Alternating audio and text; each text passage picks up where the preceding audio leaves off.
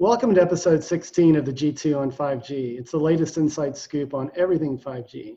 We cover 6 topics in about 15 minutes, and it's brought to you by More Insights and Strategy. I'm Will Townsend, and joining me again this week is fellow analyst Anshel Sag.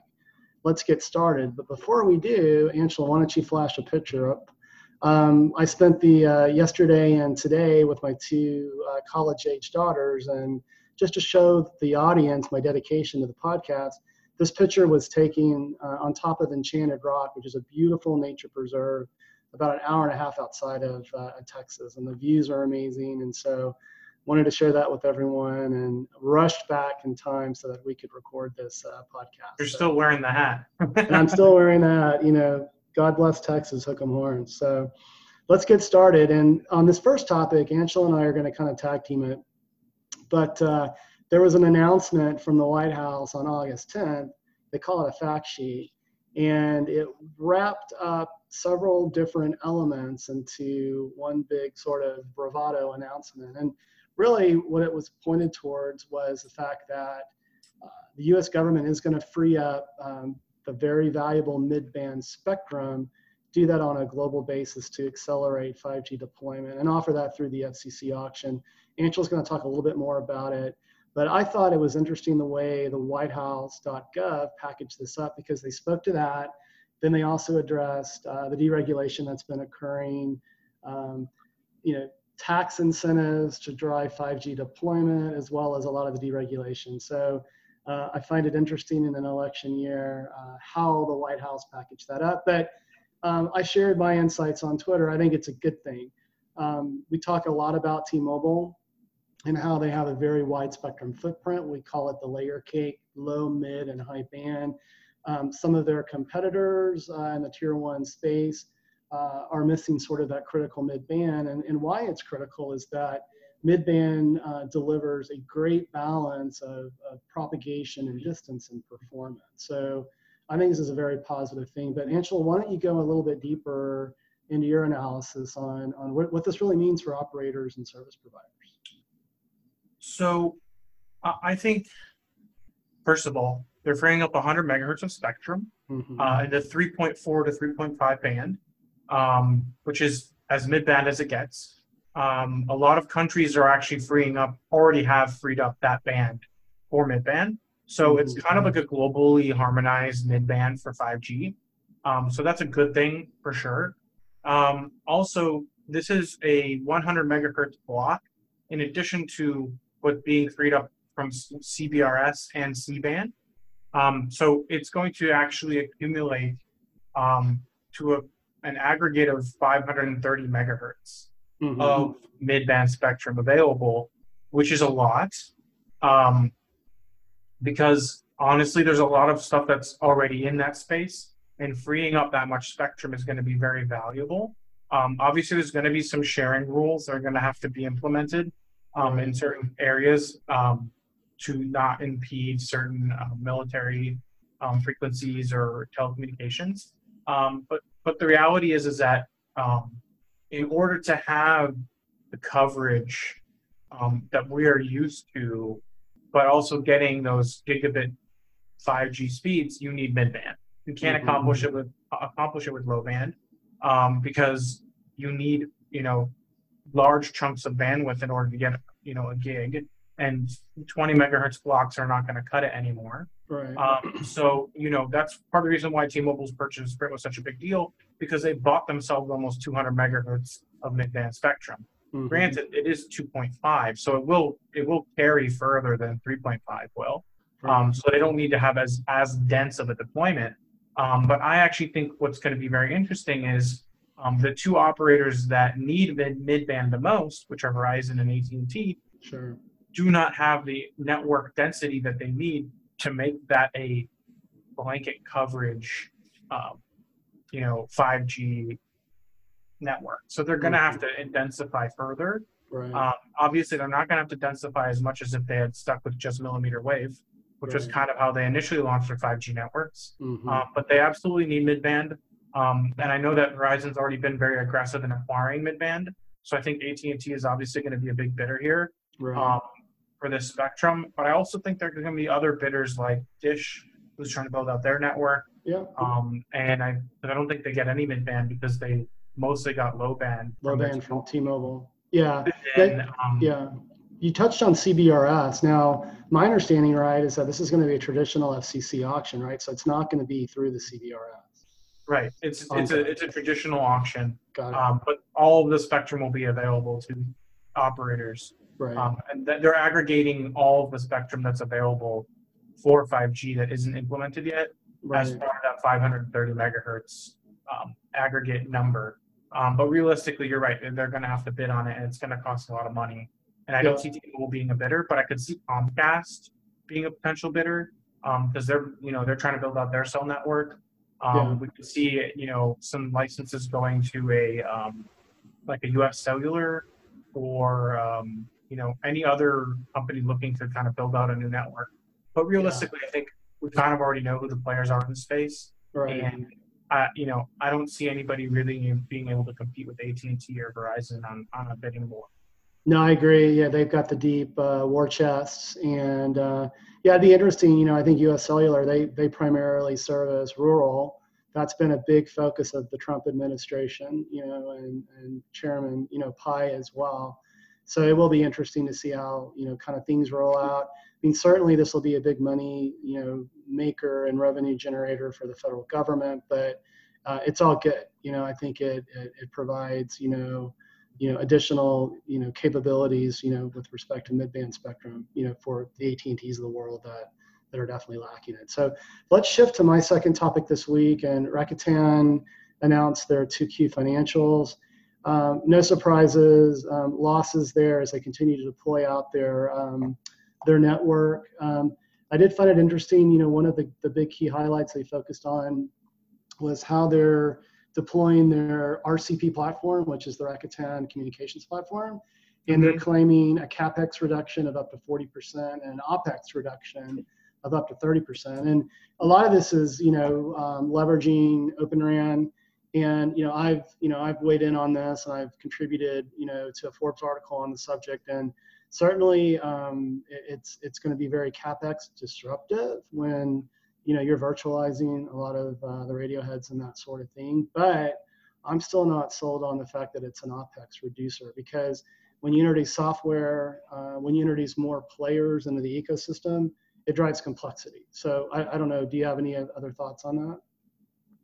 I saw as part of their earnings announcement that they were saying that they expect to have 70% of the Japanese population covered by March 2021, and that they expect to have 96% covered by summer of next year.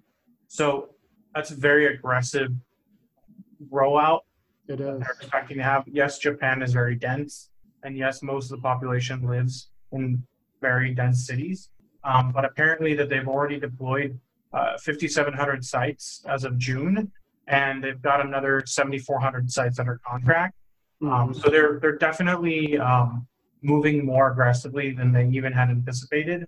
Because originally they said that they would cover 96% of the country by 2026. Right. So being able to do that 5 years earlier obviously is a big difference. I think that 2026 number most likely did not incorporate their current disaggregated model. But I think with this new model that they've been deploying with, I think they can roll it out much more quickly. And it's going to be very interesting to see if they can actually cover that much of a country that quickly. Yeah, and that's certainly one of the advantages of using, an Open RAN platform is that, it brings agility. What's interesting, and you were a part of this as well, Anshel, the firm, we collectively wrote a series of 6 articles last summer on who the leaders were in 5G. And I looked at, carriers and infrastructure. Obviously, I cover that. You cover end devices, VR, AR, mixed reality. But, Japan has been somewhat of a laggard with respect, deploying 5G, in my opinion. So this would be interesting if, and Rakuten has always made very bold claims. Their leadership is very bold. But it'll be interesting if they can sort of put Japan back on the fast track. Absolutely. And their CEO is, he's got all the energy in the universe to talk up their model. Exactly. So yeah, time will tell. It'll be interesting. So let's shift to your second topic this week, and you wanted to share some information on Ericsson wins, and I've been following, this as well. But what are the details there? Well, it's basically that Ericsson has been making deals, and they managed to secure essentially their 100th network deal. So they basically, they've been the first operator infrastructure vendor to be, rolling out with a lot of the 5G networks. Mm-hmm. So it's been a lot of them and Huawei and Nokia, and even Samsung, but they have the overwhelming, number of networks that they've rolled out in. And I think it helps them that they're in the US, as well as Europe and Asia. So they have global coverage. Huawei is struggling in that sense because they can't get into some countries. So that's limiting them. And then Nokia, because they've been a laggard, doesn't have as many 5G deployments as their other competitors do. So it makes sense that, Ericsson would have signed their 100th deal. It was actually with the Slovenian telecom carrier, Telekom Slovenia, on August 12th. So that was kind of their 100th deal. They said that they've already announced that 100 figure includes 58 publicly announced contracts and 56 live networks spanning 5 continents. So they've got global coverage. I think they're pretty happy from what I've seen in terms of their momentum. They did have a little bit of slowness last year, from what I recall, and I think COVID has been kind of a mixed bag for a lot of companies. But I think considering everything, 100 deals is pretty good considering how early we are in deployment of 5G. Yeah, I agree. And I'm not surprised to see this because, when you look at the other big competitors, I always call it big infrastructure. And that includes obviously the companies you've mentioned, Samsung Networks, Huawei, and Nokia. Nokia has been somewhat distracted. They have a new CEO that's taking the helm. And so I think, Ericsson may have taken advantage of a little bit of that fear, uncertainty, and doubt. But it'll be interesting to see how things roll out with Nokia's new leadership. Like you mentioned, Huawei, they are struggling. I'm going to talk about Huawei as my third topic in a moment. Given some of the restrictions that continue to go on, most recently in the UK and certainly in the US, and you're seeing other parts of the world get behind that as well. So yeah, and so I feel like Ericsson's got a very solid portfolio. They've sort of reinvented themselves. They're very focused on software defined. They're not necessarily throwing themselves behind Open RAN, but certainly from a virtualization perspective, leveraging AI. They've been a leader. So again, I'm not surprised to see that, but it'll be interesting to see how things continue to progress among these big four. But so with that, let's shift to my third topic this week, and it's Huawei, as I mentioned, and I've talked about this before. The entity listing was sort of the first step in the U.S. salvo with Huawei, and then that proceeded to semiconductor. And a presidential order that was signed a few months ago around prohibiting foundries that use American semiconductor manufacturing equipment to supply foreign entities, in particular Huawei and ZTE. And so this week, we're starting American allies too. Exactly. And so this week, news came out that we're beginning to see some of the effects of that semiconductor blockade with Huawei. And in particular, TSMC. I mean, they're a huge fab based in Taiwan. Huawei announced that they will be ceasing production of a key piece of silicon. It's the Kirin artificial intelligence chipset. And from my perspective, I don't cover devices. You certainly do, so I'd love to hear some of your color on this. But I really have felt that that's been a key differentiator for the company, integrating AI silicon. And they've had a very ambitious goal of integrating AI silicon, custom silicon, into all of their devices. So whether it's infrastructure for the enterprise, service provider, or devices, that's been a key differentiator for them. And so because Huawei only has design capability with its high silicon operation, they don't have fab capability. they announced they're going to have to cancel, the production because TSMC will no longer be able to supply them. So I believe long term, and I've spoken to this, that Huawei is going to have to pivot and invest in the billions of dollars that are required to bring up a fab. But you're closer to the end devices, so I'd love to hear your perspective on this. So basically, it's the Kirin, the Kirin is their flagship smartphone processor, Right. And it's basically what powers their flagship phones. And the thing is that the reason why it can't be produced elsewhere is because TSMC is the leading foundry in the world. Mm-hmm. And in order to produce that chip in the economical yield base that works for power performance, it needs to be manufactured at TSMC. There are no alternatives. Yeah. They've already invested in SMIC or SMIC, which is a Chinese fab, but they're not anywhere near where TSMC is. Sure. So for maybe some of Huawei's older chipsets, they could, but not for their leading stuff. Mm-hmm. So they're going to have to lean on other chipset manufacturers to make this chip for them.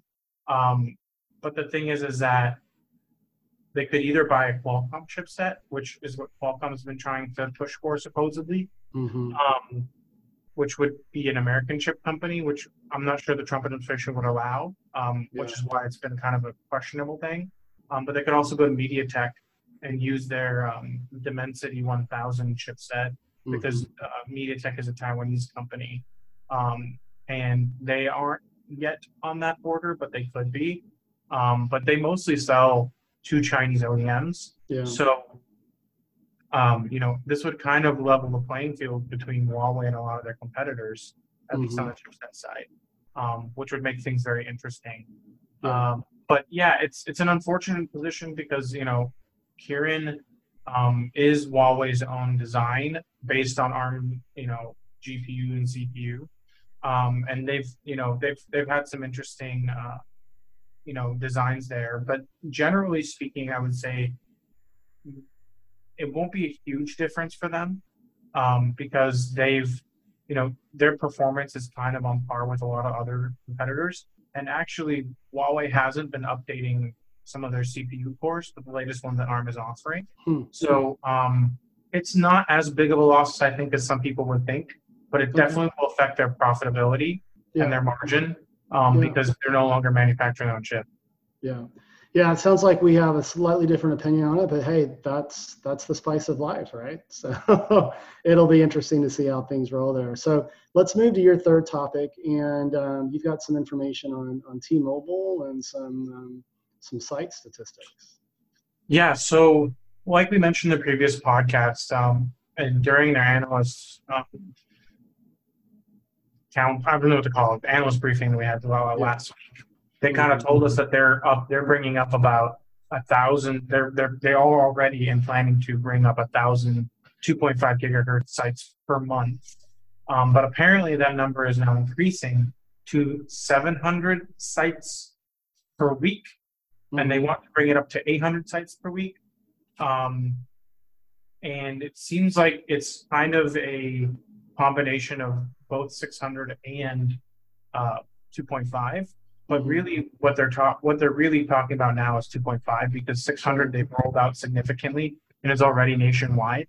And 2.5 is what's what they paid for, but two, it's also what's going to give them that multi-gig 5G bandwidth. Right. So they're talking about rolling it out in a mid 50,000 range.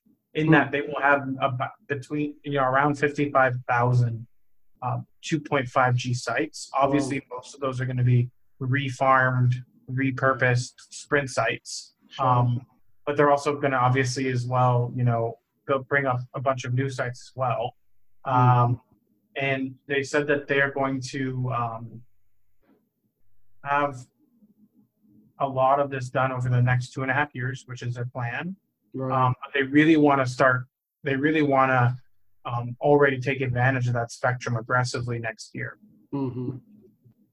Yeah, I believe, you kind of talk about the refarm, and certainly I think they'll count as they refarm these Sprint sites, they'll count that in the numbers.